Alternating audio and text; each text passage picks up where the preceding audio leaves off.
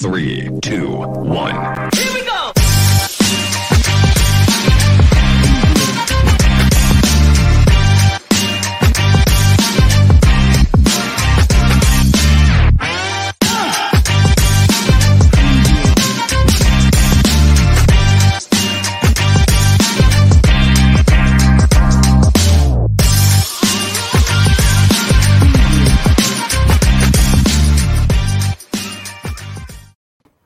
Woo! Welcome to the happy hour edition, Friday afternoon, Dennis and Andy show. We're going to be drinking and talking and having fun. I have a beer. As do I. Dennis has chocolate milk, and I have a beer. Nope. So what I'm going to do every Friday, we talked about it because, we're starting to do the other ones later. But 4 o'clock is about when we can do it on Friday. It's happy hour. We've got lots of other stuff. So I'm going to bring a new beer each week. This week, I'm doing a shout out to Jason Spooner because he got this for my birthday. It's called Bladow or Bladow Imperial Breakfast Stout. So it's not breakfast time, but there's no time for a bad. Right here in Farmville, is it? Yes, Farmville, North Carolina. So a microbrewery. So thank you, Jason. This is my stout of the week that I'm having this week. So we need to have our simultaneous clink. Clink. And I am drinking from my wife's neck of the woods a nice Middle Ages Syracuse Pale Ale. It has a little bite to it, but not too much. It's brewed, like it says, up in Syracuse. It is a 5.2% alcohol by volume. And it only fills up my manly mug that much. Because this is... So one thing you'll find out is Andy and I, like we disagree on art sometimes, we definitely disagree on beer. Well, I like beer.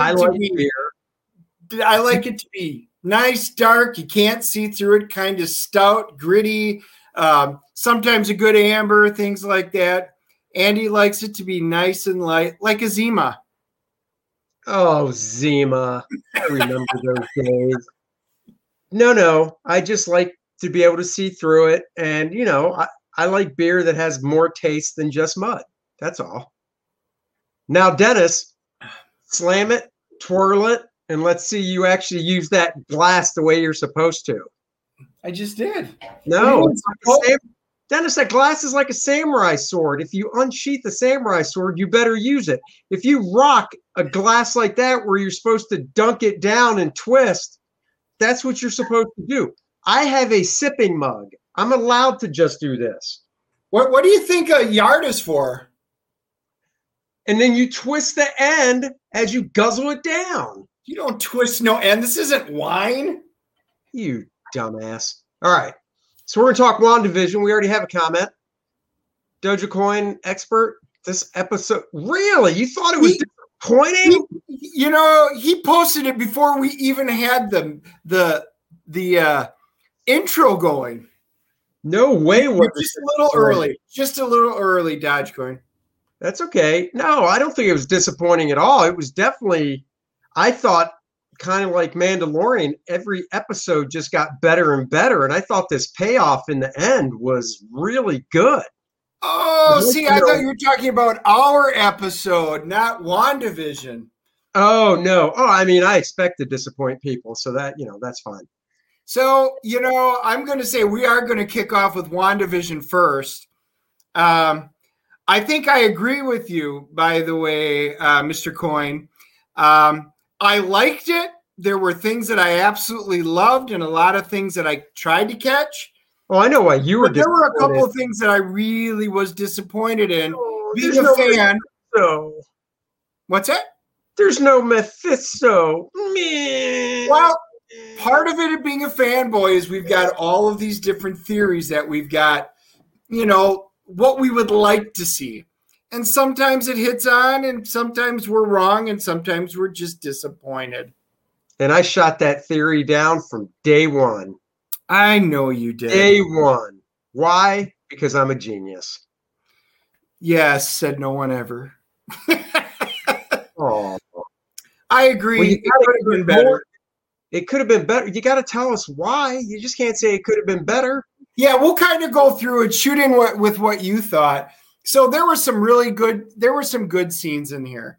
This is one of the things that I did love when they had the big fight scene, and it was like, go at it, boys, you take care of the military. And, the battle, there weren't a lot of good screenshots that I could pull down yet. But the battle between, Agatha and Wanda, I thought was solid. The two visions going at it was solid. The kids doing with what they did to the military, solid. And it gave me a hint of The Incredibles. That's as soon as I saw them standing there, I immediately thought of The Incredibles. So maybe it was a nod to them, maybe not, but that's what I took away from it, was something just like that. Yeah, I don't think it was a nod. I don't know. I don't think so. But it was definitely movie quality with the fights and the CG and stuff. The effects, they didn't skimp and go, well, it's just a TV show. When the white vision came down and she was like, what? And then he goes to like crush her head, basically. My wife yelled at me because what we almost need to do is do a reaction video, because I'm very animated. And as soon as he flew down and walked over to him, like, it's a trap. And I'm yelling, it's a trap. Don't let him touch you. And then she crushed him like, my wife's upstairs working and she's yelling down, would you shut up down there? What she was yelling down was, would you shut the fuck up down there, is what she was actually. I know your wife. I know, she's on video conferences. So I am pretty loud. So, but yeah, I was like, oh my God, trap. But it was a good scene. The fight with her and Agatha, I thought was pretty awesome. Oh my God, it was so good. And I thought she tricked her really well. I liked how, I like Agatha and the power she has and how she was pulling in some of, she was pulling in, some of Wanda's power. You saw her hand get all nasty, and Wanda's hand get all nasty and stuff, which I thought was cool. So two things about that. One, again, remember how I pointed out how a mole is a sign of a witch from one of the previous episodes? Oh, right. Another thing that designates a witch from, say, mythology and stuff are the fingertips going black. So I didn't know that. Oh. Yeah, and it's another thing that I thought they did really well. And then Agatha, she reveals that I don't remember the exact term she used, but she's basically a magic siphon. She's siphoning the magic and life force from people. And I'm like, oh, so that's interesting. It wasn't just a spell. She actually does it. So, yeah. Well, obviously they showed that, last week with her origin and stuff. Right. The episode was shorter than we thought. Yeah, it was about the same length as last week, wasn't it? Yeah, but there were a lot of theories, and we were talking, how are they going to wrap this whole thing up in 45 minutes? We had talked about, well, maybe the last episode or two were going to be longer. They weren't. And there was this rumor out there that there was a special 10th episode that had been kept under wraps. And we're like, oh, maybe it'll kind of wrap it up. And then there'll be this other episode they'll announce, which will maybe do the lead in. Nope. So I agree. It was shorter. I expected it to be a little bit longer and they would do a little more, but they kept it within their time constraints. So, yeah. I liked the Vision fight. We talked about, I thought that was really cool. I thought it was just really cool how, she created, the town was already there, but with her magic, she created, all the buildings were a lot nicer. The people were under her control, basically. She created the Vision out of whole cloth, basically. And, it's one of those things like that. I think of it as it's still something that as she created it, but it was still like her spell or magic, whatever you want to say, her will having to keep it going the whole time. It is. So it's when basically like Vision fought the Vision, I was like, that's really intense, because her vision, not the white one, but the original Vision, the Mind Stone Vision. The Mind Stone Vision was, her powers are so strong that even in a fight with this real thing, he's not getting it. You think that this real thing, this real Vision that is its equal down to everything except for its memories, could just bust it up so bad. Like, to me, I would almost think that while he's getting his ass kicked, it would almost affect her because she made it. You know what I mean? No, I do, because it's bringing the power level down far enough where she can't concentrate. But Agatha mentions it, man, your spells are like on autopilot or something to that effect in the other episode. And it is so powerful that she can do it. Absolutely agree with this. Dude, that costume, we're jumping ahead. The screenshot kind of shows it. She got the cool. Well, before we even get to it, when I loved how Agatha's on the roof and Wanda comes up from behind real quick and just does that mind thing like she did in Age of Ultron. Yes. Avengers.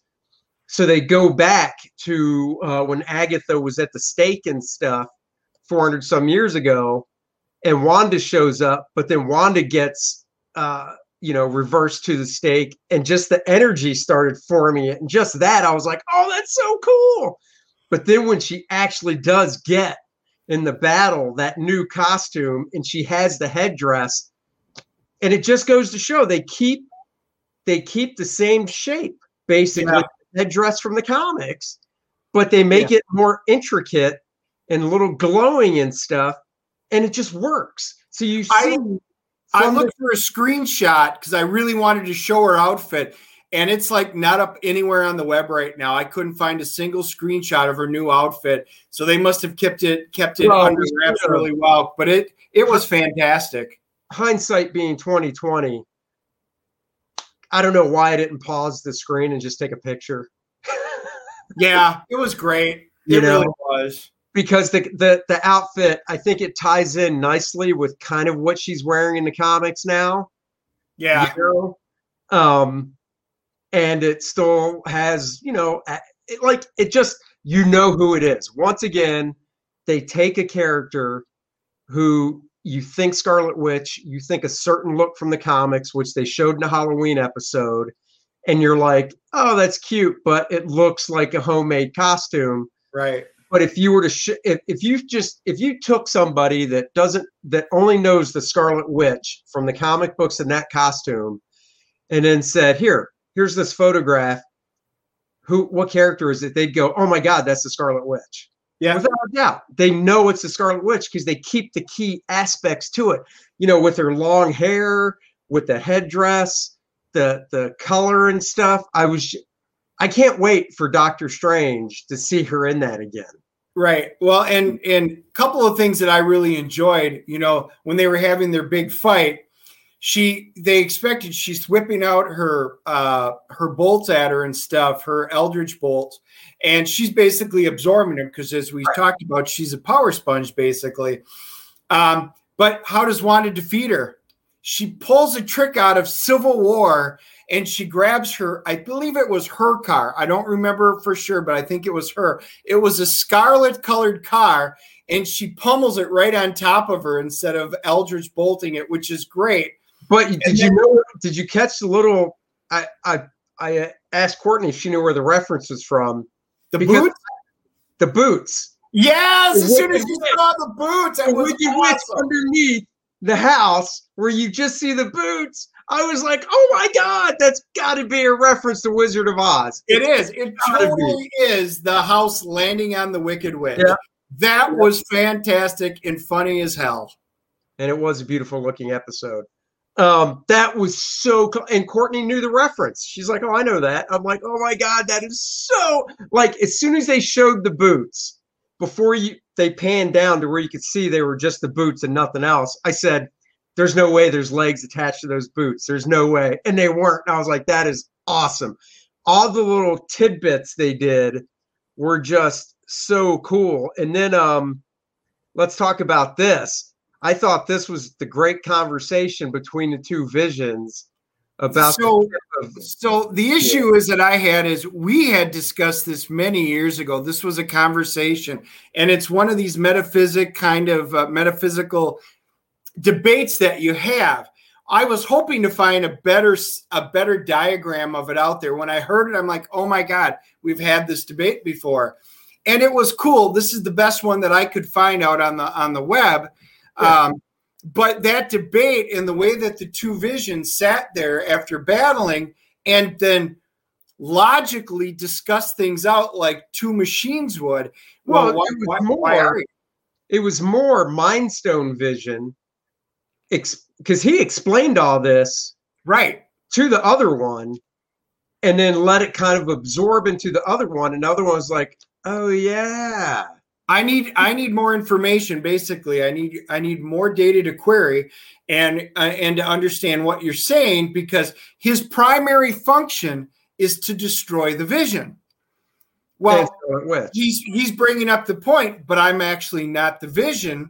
You are technically more vision than what I am. Right. And logically, it's like the old Star Trek episode dealing with Nomad going back to the 60s. It's the same argument.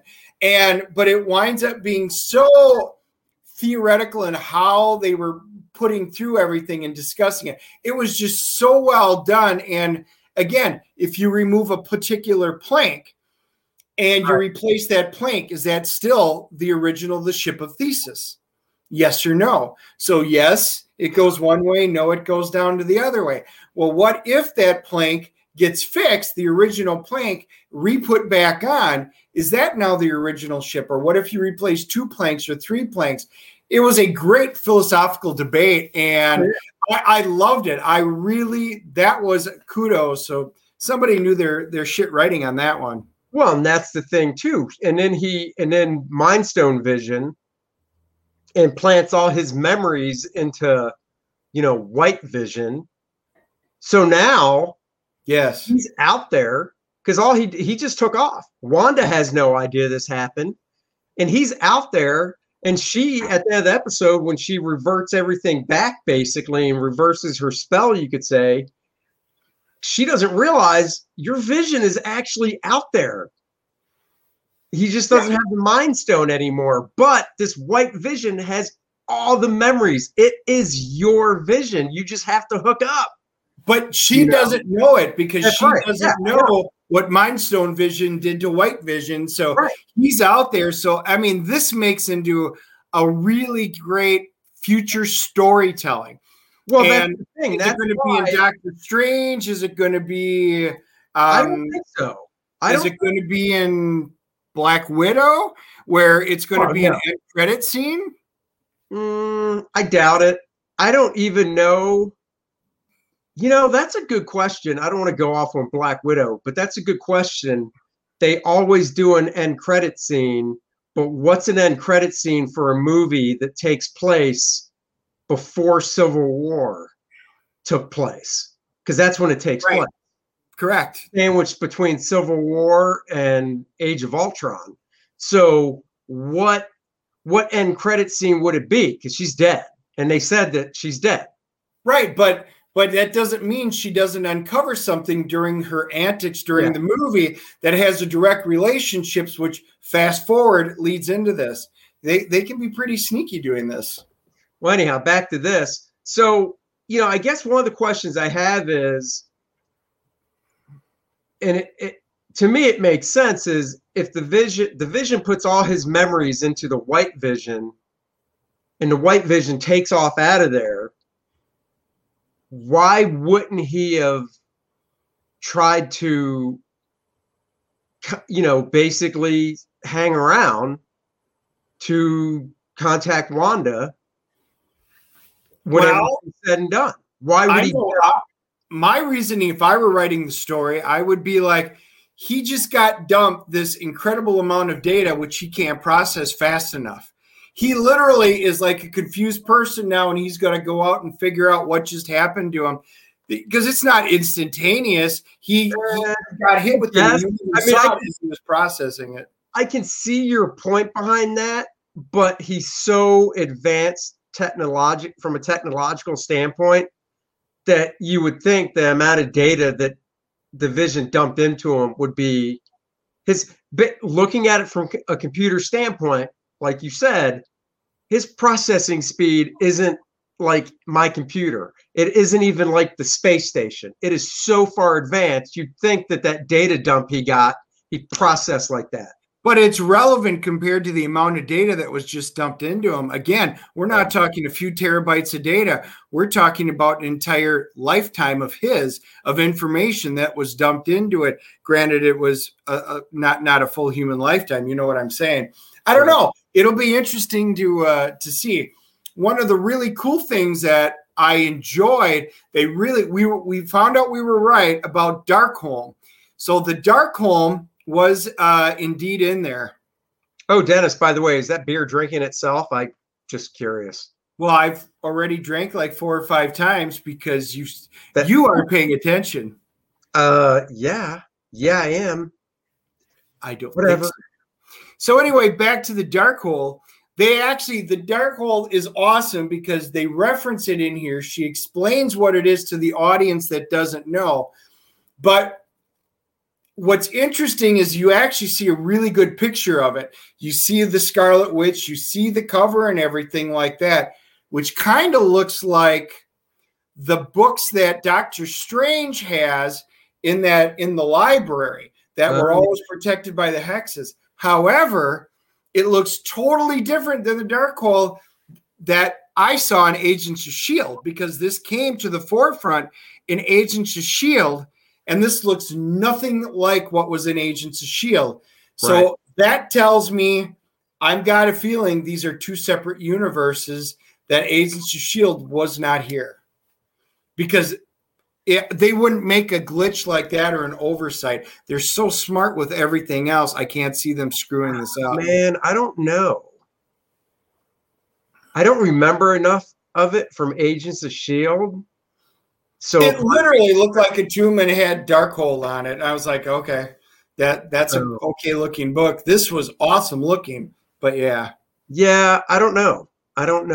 I liked how at the end she basically, Agatha's prison is her being that neighbor, Yes. Which, it's a prison and it's not, because once she's that neighbor again, there's no part of her that's like, damn it, I need to be the witch Agatha again. You know what I mean? Yeah. She's just gone. Like when you're a prisoner, you know that you're trapped in something or somewhere and you can't get out. Whereas this person's just going to be walking around that city as, somebody, a pedestrian in the city, a person in the city, not knowing she's trapped. I mean, kind of like Wanda said, look, if I need you, I know where to find you, which means she's not done. And I wouldn't be surprised if she shows up in Doctor Strange either. Right. Well, Doge actually, yeah. And this was really cool. That was a cool pick. Yeah, that was awesome. That Wanda is stronger than Doctor Strange. Well, she talks about how the Scarlet Witch is more powerful than the Sorcerer Supreme. So, but this leads into one of my sad parts of this, and I think maybe this is kind of what Doge was talking about at the beginning. I wanted to see, and everything that you just said was true, I wanted to see Doctor Strange make an appearance in this episode for 2 reasons. One, what you just said, is Wanda is supposed to be stronger than the Sorcerer Supreme. The Sorcerer Supreme should be feeling what's going on and discover the source of this basically influx in the ley lines, because he's supposed to be the protector of all of reality, especially anything magic. And he didn't show up, and that twerked me just a little bit. I was pissed. Yeah, no, that makes sense. And you know how they'll cover it. If they don't cover that with him, just even a line of dialogue in Doctor Strange, I'd be surprised. Yeah. But it's got to, they're going to have to do, I agree with you. They're going to have to do a really good job in Doctor Strange for him to cover it somehow of go, oh yeah, I felt this disturbance, but I didn't think it was worthy enough to check out. You know what I mean? It's like, seriously, dude, it's something wasn't a minor disturbance. This was huge. Right. And Agatha mentions this in the other episode. She goes, you were simultaneously casting all of these spells, and she's never felt such power. She felt this from wherever she was. How in the hell did not Doctor Strange not feel this and come to investigate? And I'm not saying he should have been part of this entire series. He should have popped in at the end, at least to figure out what was going on and make an appearance. Anyway, my piece on that, I think it was a missed point unless they've got something built into the Doctor Strange movie to address it, which tells me they may, because I can't see him leaving this hole. But as a fan, I really wanted that cameo. I really, really did. Yeah, that would be nice. But, there's also the business side of Marvel going, do we really want to put out the Benjamins for Benedict Cumberbatch for a 10-minute appearance? How much is that going to cost us? Actually, to quote George, yes, yes, yes. I would want them to put out that money. So that was my first disappointment. We might as well hit the second one right away. And that was Pietro or Pietro. I love that. I'm not as tied into it as you are. What's that? I said I loved it because I'm not as tied into it with the theory as you were. So when I saw what you're going to say, I was like, that's awesome. I was thinking maybe it was just going to be a golem, that she had created. Was it a multiverse thing? And it was so cool in how they teased us along. And then she finds out the guy's name is Ralph Boner. And I'm like, of all the cool things that I wanted to have happen, or okay, maybe this is it. We had all of these realities set up or contingencies of what it could be. He turned into a dick joke. That's what they pulled out of it. Ralph Boner. Oh, your name's Ralph Boner. He's an actor. That was great. I started thinking of Mandarin right away, going from the Iron Man, which pissed me off in the Iron Man. Oh, yeah. That Mandarin was just this actor. Oh, hey, I'm just an actor. Whoa, I'm just doing what my script is. And that he was an actor named Ralph Boner. And I'm like, cereal. Out of all things that I wanted to have true, any of the contingencies, this was not on my list.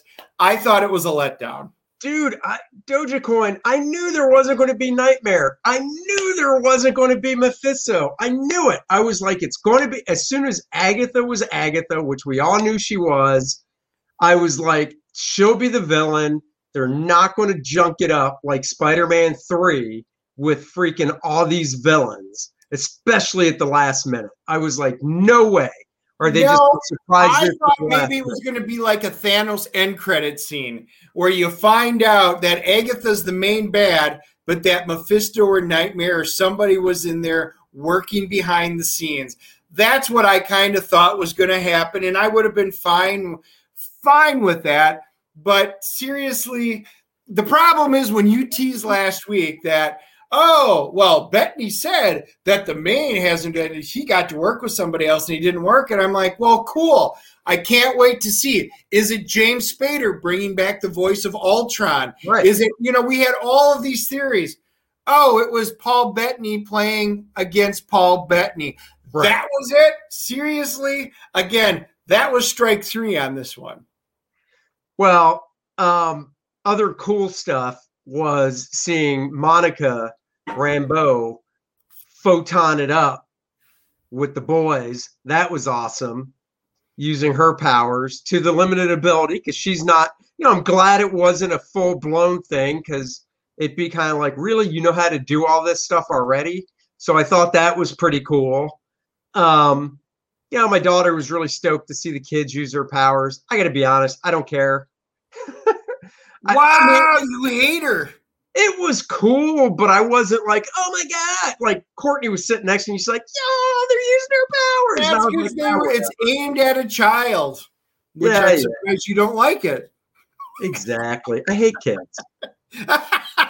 You know, I did. I enjoyed that. I love the fact that the kids, you got to see it. Oh, before I forget, the cool part when the kids were disintegrating.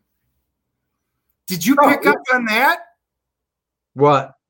So the kids, when they broke apart, unlike the Vision, you know, last time where it looked like he was turning to ash and going away, the kids were turning into blocks. If you ever played Tetris or that's how the Vision was. That's how the Vision was this episode as well. Right. But the cool thing is that was a direct throwback in my mind. Maybe the creators will say I'm reading too much into it. Dude, that was totally House of M because the kids turned into blacks. And you remember they had it in the comics and on one of the covers, and it was all blacks. They came out like Tetris. That you're right. You're right. That's cool. I didn't think of that. I wonder if they did take that into account. That's a very good point because that was cool. And as soon as that started happening, I'm like, come on, Wanda. This is where you need to step up and be a hero and let it happen. And she couldn't let it happen. I mean, she eventually came around, which you knew she would, but at first she didn't, which gets us to a couple comic book screenshots. Hold on. Oops, wrong way. So this didn't actually happen in it, but they did face off. So that's pretty cool. This is from an issue of Avengers from the early 90s. I don't know the storyline. I do know it's drawn by Steve Epting and inked by Tom Palmer. I'm friends with Steve, and I've got to meet Tom. Tom's a legend in the business. Anyhow, so even though it didn't actually happen this way, it was, still kind of cool. And then the real cool one was this in the end when the Vision is choking up and he starts to tear up. Oh no! Starts to tear up as he goes by. And which is cool because he is a figment of the Mind Stone, which means he technically doesn't have the mechanical restrictions that the White Vision does. Right. And he actually was able to display the emotion. It was awesome. It really was a really cool scene. And because as soon as he cried, I'm like, oh my God, that's right from the comics. And I said, I remember that. And that was so cool because when this comic was drawn, I still remember reading that and going, wow, he's human. And I start, and I think of like what Data was trying to be in Star Trek: The Next Generation. This is what Data was striving to do the entire time, is to have that kind of emotion. Dennis, even an android can cry. Damn it. Did you cry, Andy? An android can cry. Did you cry? Because an android cry if I kick him in his balls or in that area. Well, can I hear him scream if you do in the woods? Right. That's what I want to know. If I kick the Vision in the nether regions, is he going to scream? That's the more important question. Yes, that is the more important question. I did not cry because I'm not a puss. Wow. No emotional. Did Courtney? Did she get sad? No, she didn't. I'll let you know if Susie does when we talk, because I got to watch this just a little bit before we went live because when I finally got back home here. So I didn't get a chance to do all the research that I kind of like to do ahead of time. And she couldn't come down and watch it, so I'm going to be watching it again probably late tonight. But it's worth a second watch. I'll watch it again just for the costume because that costume is just awesome. So this screen, now we need to talk about this screen. This is after credits. This is the second after credit. So we should actually, and I don't have a screenshot of the first after credit. Oh, by the way, we do got to mention Jimmy Woo, because that was kind of cool with the after credit scene with him being in charge. But did you pick up the really cool thing from in relation to, I think it was Ant-Man? No. Because he got led away and he was in handcuffs behind his hand. Yeah, I knew and he that. got that. And he picked his locks because remember in Ant-Man, he was learning magic. Oh yeah. It was so fun. Jimmy Woo is such an underrated character. He's your straight comic relief guy. I loved him in this series. He was a fun little add-on to have into it. Just wanted to see if you had caught that because I laughed my ass off as soon as he picked it. And he goes, because he had lied about getting there in an hour. Hey, I don't suppose you can be here within the hour, can you? Right. That was awesome. Yes. That was awesome. So that was the first after credit scene. The second one. That wasn't. Well, he was No, just, the it was first just after credit setting scene- it up in the first after credit scene. The first after credit scene wasn't him undoing the locks. The first after credit scene was Monica being taken into the theater. Right, but it was Jimmy. Sorry, I got sidetracked. He was there at the first after credit scene because he was in charge, and they made sure of it because, by the way, Hayward, we got to discuss Hayward before we talk about the after credit scene here. Hayward was also a letdown in a way because he was just an ass. That's all he was. He really was nothing. There was no, you didn't care about him as a character because he literally was established in this series. You never saw him before. Like if he was a character from like some of the Avengers movies, like a Coulson type that you saw and you got to know and you got to care for, then you'd be like, oh, dick turn. But literally he was in this show and you basically saw him first when he appeared where he was like, oh, I'm the acting director.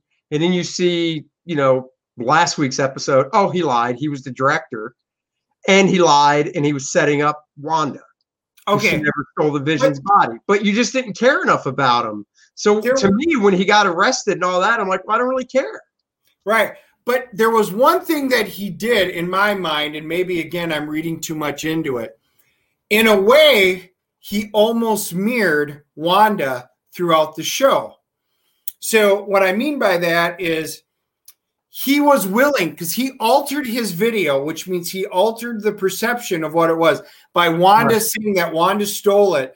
And he basically even said in this episode, he was just going to take all because Jimmy Woo's like, you're not getting away with it. And he goes, I'm just going to take all the video footage and edit it to what I want. And basically they're going to think I'm a hero.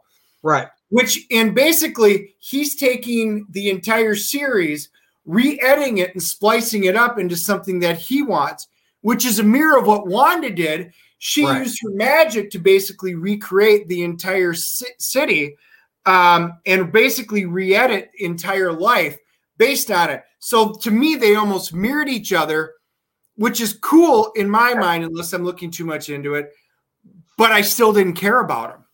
No, not at all. And so the first after credit scene was Monica being told by the FBI agent, hey, go in the theater. There's somebody who wants to talk to you. You go in. And like when she first goes into the theater, I was thinking, oh, shit, is Nick Fury going to be there? Like in the theater? Because I'm like, why'd she have to go into a theater?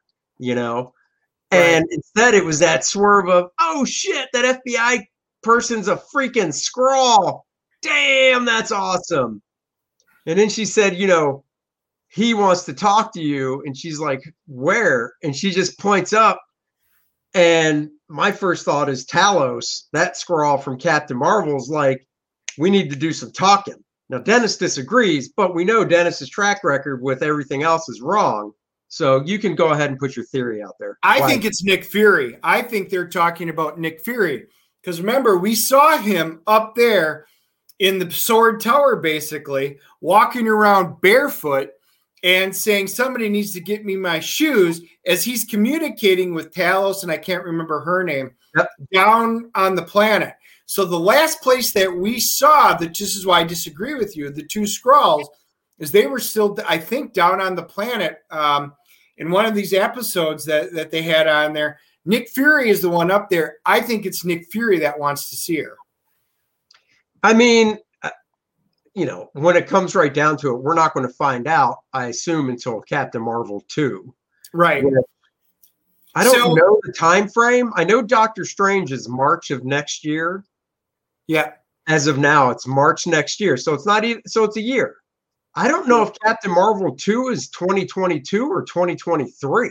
We don't know how far they're pushing it back yet. But Well, no, it's out there. You can probably Google it and find out.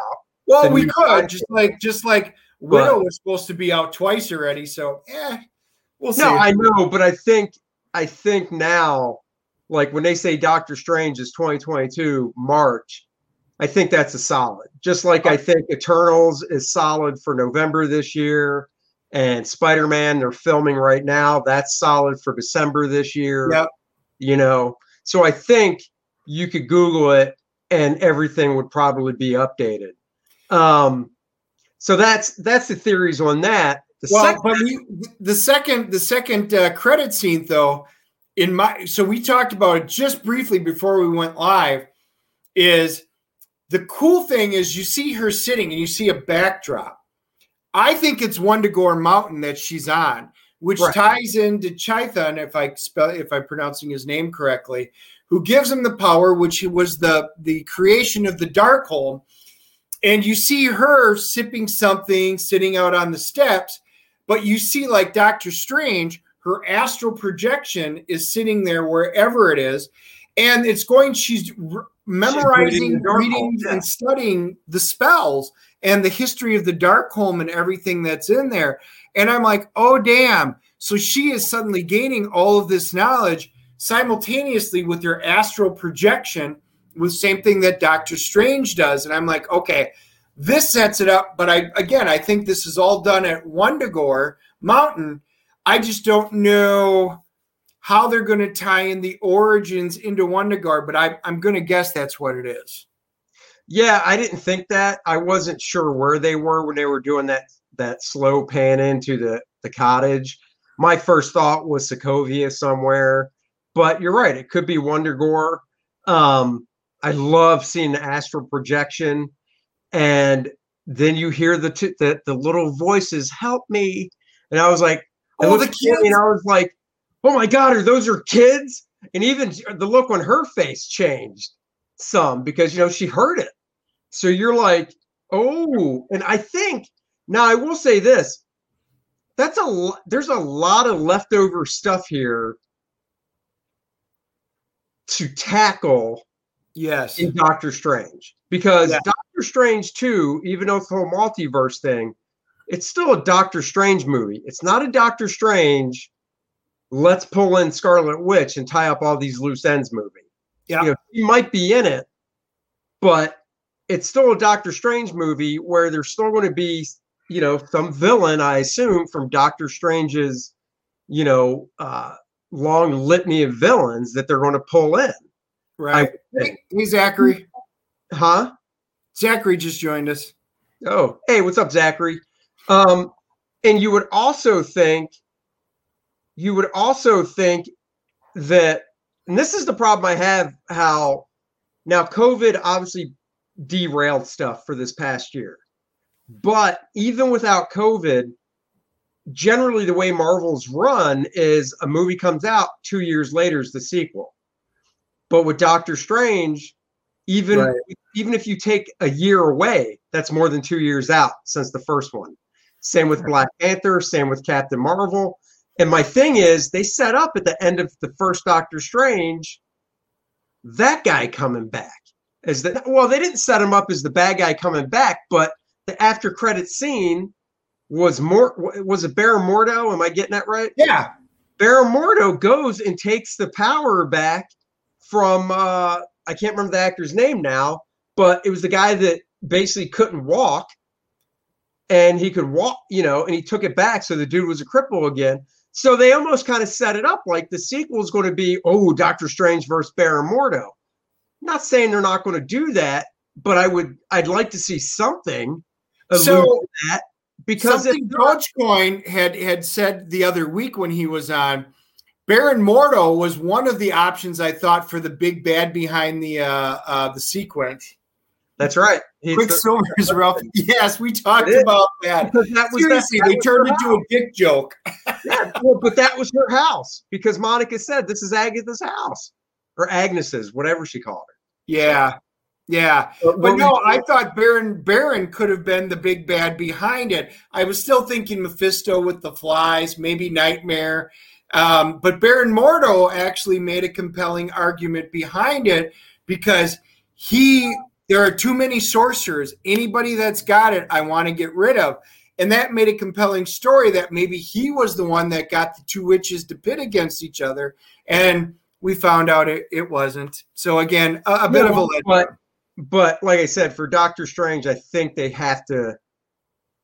If Baron Mordo's not in it, I'm saying it's a definite drop of the ball because you literally set that up, and Marvel doesn't mess around with their after credit scenes not to pay off. Right. If you look at the after credit scene in Captain Marvel, it works because the after credit scene. I don't remember what it was. But I know it paid off, just like Black Panther, the after credit scene doesn't necessarily, it didn't set up for the second Black Panther, if I remember right. Didn't the after credit scene in Black Panther set up for whatever movie was coming next? Yeah. So, and it's possible. But Doctor Strange's after credit scene didn't set up for whatever movie was coming next. It set up for Doctor Strange too. All right. So what we need to do, we always we've got to talk about our CGC score before we move on to Superman and Lois.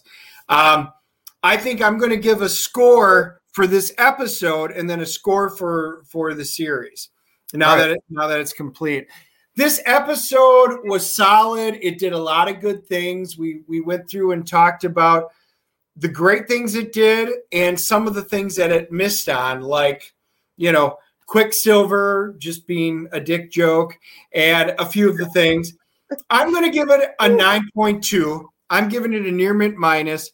It ended well. They did good things with it. I enjoyed the hell out of the series. I just think I was left a little disappointed, maybe because of all the fan theories of what we had and what we thought may be coming that were empty or not explained. But overall, it made me want to come back and sit down every Friday morning. As soon as I'm out of the gym, I want to go home and watch WandaVision. And I did. That is a good show that did it. Overall, the first two episodes, I thought left me almost wanting to not watch this. And then it just picked up where I needed to come back every day. So I'm going to give it overall a 9.4. Because I thought overall it was an absolutely fantastic series that got my ass in a chair to sit down and watch Disney for 45 minutes a week. Yeah, I can see that. I mean, for this episode, I'd go a flat 9, which is still high. So, because it was a great episode. I thought they tied everything up nice. I didn't feel it was rushed because at the end of last week, I was like, man, they still got a lot of shit to tie up in one episode, and I thought they did a good job of it. So I give it a 9. The whole show, I'd probably go 8.5. I enjoyed it. Those first 3 episodes really did just gut punch me. It was just like after the first episode, I was like, sweet sitcom, like it. Let's not continue this. And they did for 2 more episodes. And I was just like, oh my God, you really don't want me to come back.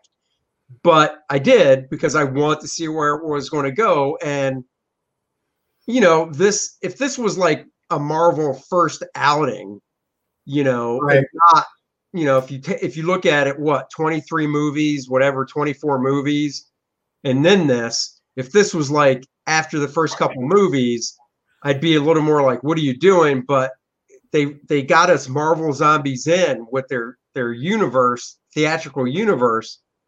Because I didn't even look at it like how many episodes? 9 episode TV show. It was more like just a 9-hour movie, from the filming and everything of it.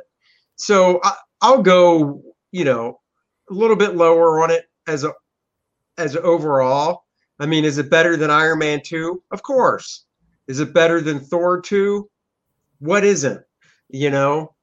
Daredevil, Elektra, Catwoman. It was a rhetorical question. Well, no, if you're asking it, I'm going to answer it. Green Lantern was better than Thor 2. Oh, come on. Give me that one.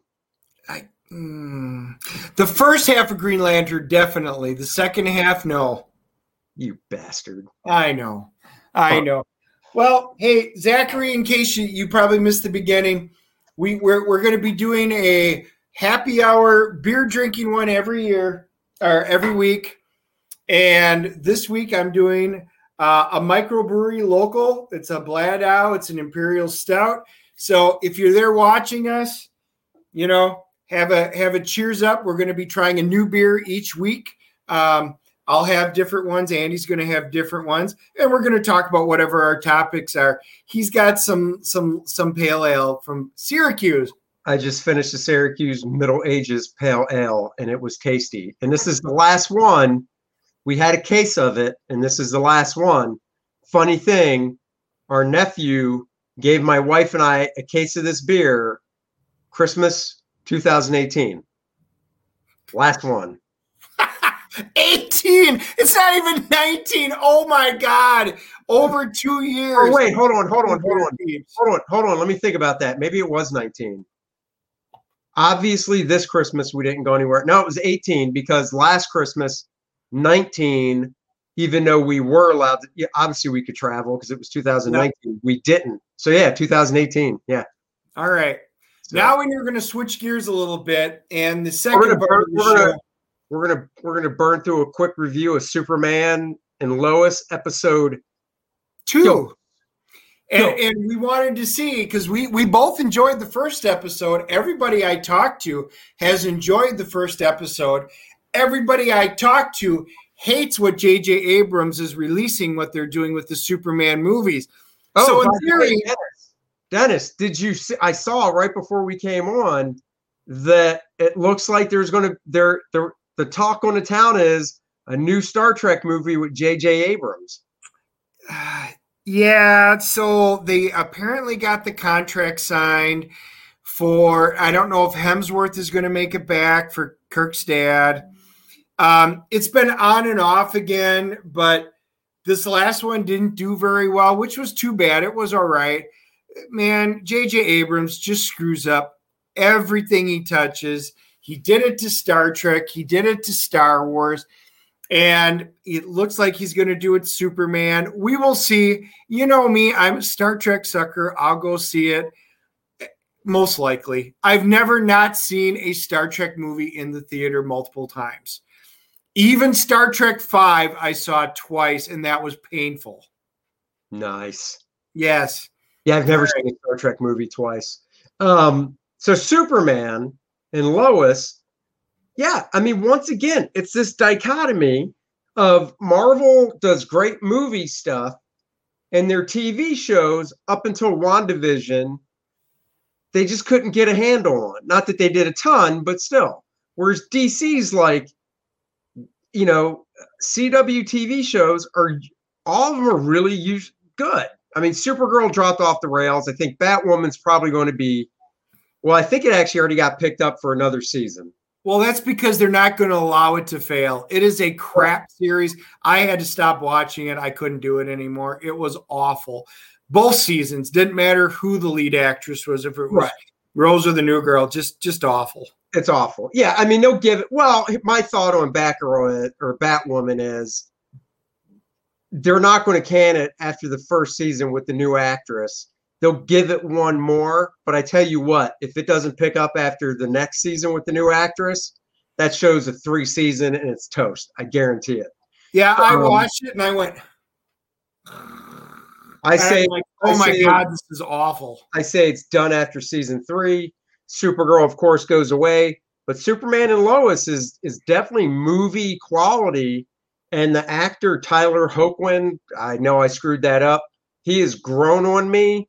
The new suit, they expanded so much more in this second episode on just, obviously moving forward on the storyline with Clark, having to be juggle being a dad and being Superman and, Lois adjusting to Smallville and having to deal with, the new boss, Morgan Edge at the Daily Planet, and he's coming into Smallville. Yep. Yep. I really like what they're doing with it. And the thing that I really like about this, each character, because they got the twins, they got Lois, they got Superman's dad. You've got Morgan Edge, who's coming into town. So you've got each of them have a storyline. And most of the time, and CW's good sometimes at providing storylines. Sometimes they make sense, sometimes they don't.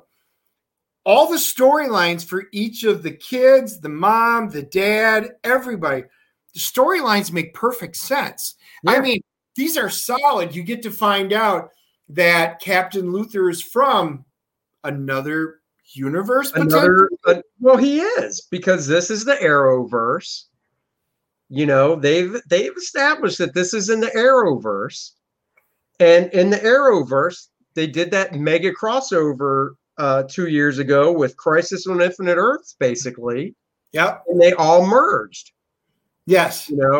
So they've already established that. So, if you didn't watch any of that stuff, you might be confused. And I'm hoping next episode, they basically, through dialogue, clean it up for the people that are new, that didn't watch that. But for people like us that watched that Crisis on Infinite Earths, I was just like, oh shit, they're referencing that. And the big reveal was at the end of the episode was the universe, whatever that this Luthor comes from, was fighting along General Lane, Lois's dad, against an evil black suit Superman. It was black suited and he laser visioned the shit out of everybody. It was fantastic. And you kind of wonder when you kind of got a hint, at least I did, when Luthor, at the end of the episode, Luthor gives General Lane it was dog tags, wasn't it? Yeah, the dog tags from. He gives him these dog tags from his Earth that were, General Lane's, I guess. And you almost kind of did get a hint of recognition, I think, from Lane, even though he's not from that Earth. Well, I don't think it was a recognition about Superman. I think it was a recognition about what he's saying. What if Superman went bad? That's what I mean. Yeah, no, that's what I meant. Yeah. What I like is the fact that they're going full on into Superman lore, but we've all seen the Superman origin and the lore so many times that it's just like, okay, I don't need to hear it again. Right. But they've taken the lore and they've built it around the perspective of the family and the kids, which completely changes the dynamics of everything that we know about Superman. He's a dad now. He's got family problems. He's got one son that's got anxiety disorders, social anxiety disorders. He's the one that has potential power. This was I mean, it does such a good job of bringing everything into focus from a different perspective. It's the familiarity that we love of Superman, but told from a different perspective that makes it refreshing, and new. Dude, this is good storytelling, and you were right. The quality of the story and the effects and everything, it's like a movie. They're doing a fantastic job with this. Yeah. And we get to meet Jor-El. Right. We got to meet Jor-El in this episode, who, I recognize the actor. And I screamed right away. Woo, Robert the Bruce. Yeah. So that was cool. His son, Jordan there, unfortunately, doesn't look like he's going to have squat for powers because he was analyzed at the Fortress of Solitude and stuff. Which I think is going to be crap, and he's going to go crazy. Yeah, I think it's crap too. And I think just, even though it's advanced technology and all that garbage at the Fortress, I just think something with maybe his human DNA might not be registering. And once he gets obviously a little older in the season, or maybe even next season, because it's already been picked up for season 2. It's already been renewed. Yeah. So that they will explore it. Will it go to the point of like comics where he gets a costume? I don't think so. I mean, if this show lasts. Yeah. Here's the thing. Arrow went for. Was Arrow like 11 seasons? I don't remember if it was 10 or 11. It was a long time. I was going to say 9 or 10, so let's just say 10. I think this show, if I was the showrunner on it, I would be planning an end date of probably 5 seasons, because with Arrow, you were dealing with aging of the characters and stuff. But, you could go that 10 years because there wasn't little kids. There's not little kids in this, but, if this show goes 10 years, you're taking these kids that are what? Sophomores in high school, and 10 years from being a sophomore, you've graduated from college, you've done all this stuff, Plus, the actors that are cast for even Lois and Superman, they're not 20-year-old actors. It's not like Supernatural, which ran for 14 seasons, where Jared Padalecki, and I'm blanking on another guy's name, but, they were in their 20s when the show started, and they were late 30s when it finally went off the air. I can't see the guy that plays Superman doing this 10 years from now. No, I just can't see it. But I'm enjoying where they're going with it, and I hope it has some relevance within the universe, because it's well filmed. The stories are good. You've got Adam Rayner. He plays Morgan Edge. He's kind of the Trump bad guy, is what they're kind of portraying him as. And you've got Lois going against him, having to quit her job, move forward with it. And she quits, and that was a really powerful scene where she goes, "This is the best stuff I've written in years." And it said, "I quit," when he opened it up. And it's knew it was going to be a resignation letter. I just expected more than "I quit." But when I saw "I quit," I was actually like, that is perfect. It's like a resignation letter where it says resignation letter and you can't read it because it's so small or whatever, but you get the point. I just love "I quit." I thought it was great. My question is this. So Clark apparently doesn't work. This is before she quit, right? Right. So Clark apparently doesn't work. So she's making enough money to be a freelance reporter for the Planet, to move to Kansas, to Smallville, and just be a freelance reporter. So she's making enough money. Now, there's no mortgage to deal with. I assume the farm's paid off. No, she's got a second mortgage. Oh, that's right. They have to pay off. So they're living on one income. So she's the big dog reporter at the Planet. So, it's comic book world. She's making a good living, but now she quits and she's going to work at the Smallville paper. Give me a fucking break. Where's their money coming from? Do they really have that much stashed away? No, they don't. But and I think that's going to be one of the interesting dichotomies that we're going to address that. She's not making much money.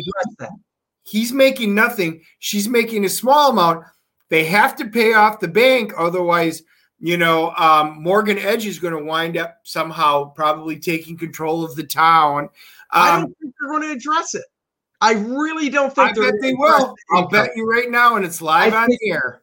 I think it's going to be what did you say? You'll bet me on we're going to bet right now. I think they're going to address it because this writing has been very well put together where they don't leave open holes, unlike the last show we just talked about. And I think your betting track record with me blows. You've lost every bet we've made. I can't hear you. Right. We must be every bet. Yeah. You've lost every bet we made. So for some reason we can make a bet. I don't care. But my point is, I don't think they're going to address it. I think it's going to be the bullshit comic book world where she just does her articles for Smallville paper. He's Clark stay-at-home dad and Superman, and money never comes up. I bet it doesn't. They address it too much with the storyline with Kyle, with Smallville being taken advantage of. Nobody's got money. It's too much of a central theme for them to overlook it. So that's why that means she either goes crawling back to the Planet because she needs to make money, or they could be like, start a podcast, and she just blows up like Megyn Kelly started a podcast in her own company, and obviously, it's doing well. so she, start a podcast, or Clark gets a job. You know what? I think we have to bet a can of Chinook beer on this. We'll bet a can of Chinook beer. Chinook Brew. Chinook Brew. The brew brought to you by Graham Nolan, upstate New York and Buffalo. Graham Nolan's Chinook campaign on Indiegogo with Alien Alamo. You can back it now. And if you live in New York, you can have your own Chinook Brew dark beer, because it is a dark porter, sent to you only in New York. They cannot ship out of state. Yeah, see, that's the thing. I told you I ordered it. You're going to love it. I'll never open mine because I don't like dark beer. So mine's literally going to be a collectible in the refrigerator. No, because you have to open it eventually to drink it. So when I come over, I'll drink it, and then you can put it on your mantle of beer can collections. It's like a 9.2, I think he said. Okay. I've got some good whiskey-infused ones that are 11.5 here. No. I'm just saying. No, I'll probably try it. I have to at least try it. So yeah. So what do you give Superman for the rating? This episode. So we really both, I think, enjoyed the first one. This was a much shorter episode, a normal size episode, but we got the good Superman battle at the beginning, the middle, and the end. We got great dialogue from each of the characters. We get Angus McFadden as Jor-El, and they get to meet the one kid gets to meet grandfather up at the Fortress of Solitude. It brought everything together. This was a fantastic episode. I'm actually going to say I enjoyed it at least as much as the first one, even though it was shorter. I'm going to go a 9.6. This was a fantastic episode. Loved it. Yeah, no, I'm at a flat 9 on this one too, which is still a good score. But I mean, come on, man. When you go from a 0.1 to even just a 2.0. You mean a 0.5? 0.1 doesn't exist. Okay, so if you go from a 0.5 to a 2.0, you're not saying much. It's still garbage. But when you go from a 9.0 to a 10, those are increments that mean a lot. It does. This show because I'll be honest, I think the Fortress of Solitude looks like shit. Oh my God! You're picturing Superman, the original picture with the great big crystals that come out. It's better than an ice cave or flying into an ice cave. I think it was realistic. I don't care so much about if the Fortress of Solitude knocked me off, I would have given it a 9.8. This was an absolutely fantastic, well-rounded, put-together episode from every aspect of storytelling. And we talked about this off air, but I like to air my grievances for the public because people care about what I think. Why the hell is Clark wearing a freaking winter coat and a freaking beanie when he flies to the goddamn Fortress of Solitude when he's fucking Superman, and he doesn't need to wear that shit? He could have just took Jordan, his son, wearing a t-shirt and flown over there. And don't give me the bullshit of keeping up appearances, because the Fortress of Solitude isn't like on the outskirts of a city in Alaska where somebody's going to see him. It's in the middle of nowhere. Nobody's going to see him. It was positive reinforcement for his son, who doesn't know if he has powers and can feel cold. I better wear a coat because it's just positive reinforcement for the kid. Seriously, if that's your biggest gripe, you just solidified my 9.6. So is that the reason Joe Biden still wears a mask? Positive reinforcement? Because he's had his shots. He's the damn president, so he gets tested every effing day anyhow. He knows he doesn't have it. And once again, he's been inoculated, yet we still got to see Slow Joe wear his mask and fiddle with it every 10 seconds when they even say if you touch your mask, it's ineffective because you touched it. So is that why Joe's wearing his mask still? The same reason Clark wore the coat and hat? Maybe Joe is the ghostwriter behind this series. No, he doesn't have enough brain power. But you're right. I mean, that is the one little thing that I picked out that didn't make a whole lot of sense. But seriously, If that's your biggest gripe, we've got a great show on our hands. It's not my biggest gripe. I just want to know the reasoning. And it could literally be just a throwaway line of his son going, Dad, what are you coating up for? You're Superman. And then you know what it is? No, I know what it is. And then his dad could just be like, 4 appearances. I've got the answer. No, you don't. The son has to go to the bathroom in mid-flight, so they have to stop at Norway. So they drop down into a small village town by the fjords so that they can walk in and go to the bathroom. You got to have a jacket on to look like a local and not a tourist. There you go. That makes sense. No, I got a better answer than that, because that's a dumb one. Because Superman can fly so fast that the kid could hold it. No, because if he flies that fast, the kid ices up and freezes in hypothermia. No, he wouldn't. Because when Superman's holding you, you're protected by his aura. Bang. Going on. It's true. That's true. It's in the comics. That's why he can fly Lois Lane to the fortress. Because all right, your homework is to show me this aura for next episode. I don't have to show you a damn thing. You do. You just made a point. Anyhow, I can actually go with what you said, except instead of the bathroom break, it would be this. Hey, bud, we just had a nice trip to the fortress. I don't exactly have a refrigerator here. Let's say we stop off in Norway for a bite to eat. And then they land and they have to walk into town and look like they belong. That's a good idea. As long as it's Norway. You have a baby bladder and can't hold it doesn't mean these guys do. Yeah. Well, we'll see. I still love the show. It was good. I'm looking forward to episode 3. Did you happen to watch the season premiere of The Flash this past week? I didn't get to watch that yet. I will. You know, I will spoil one thing for you, because I got to say, if I remember right, because it's been so long since the season finale of season 6, I think this is new to this season, and I think it's just dumb. And Courtney even pointed it out.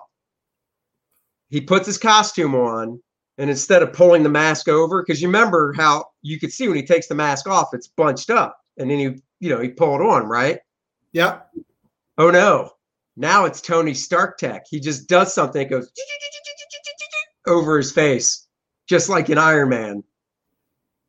And I'm like, I saw that and I go, are you kidding me? And Courtney was like, are they ripping off Iron Man? And I'm like, yes, yeah. That means the show's been on too long. I'm like, where'd that technology come from? I get it. Star Labs. I get it. They have all this extraordinary technology.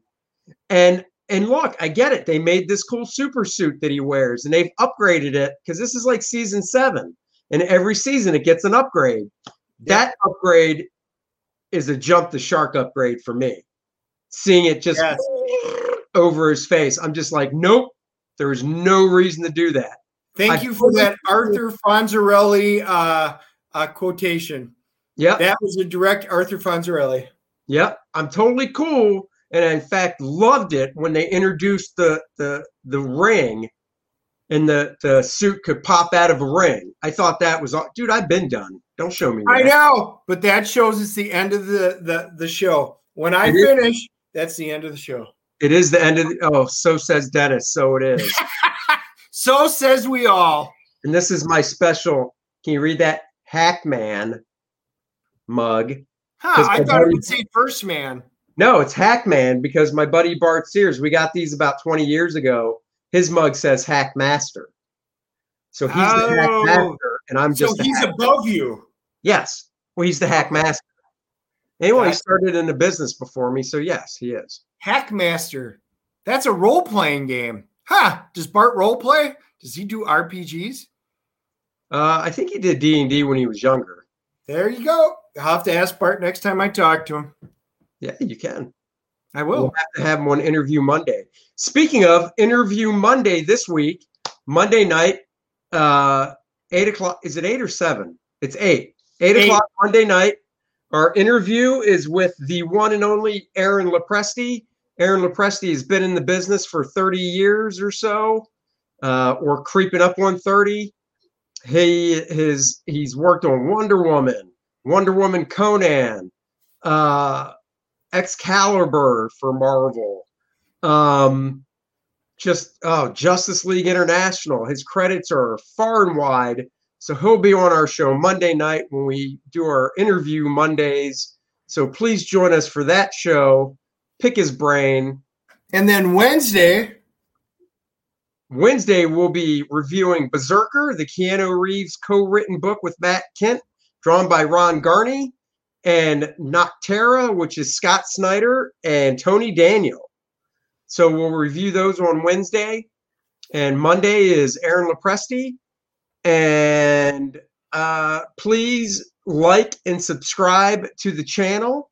Share the channel so we can get more subscribers to it.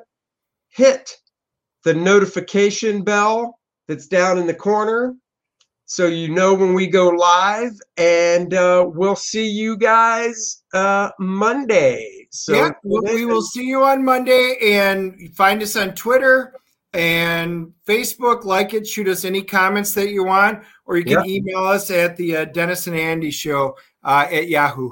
That's right. So until Monday, everybody have a good weekend, and we'll see you later. Yep. Bye, everybody. Thanks for joining. 3, 2, 1.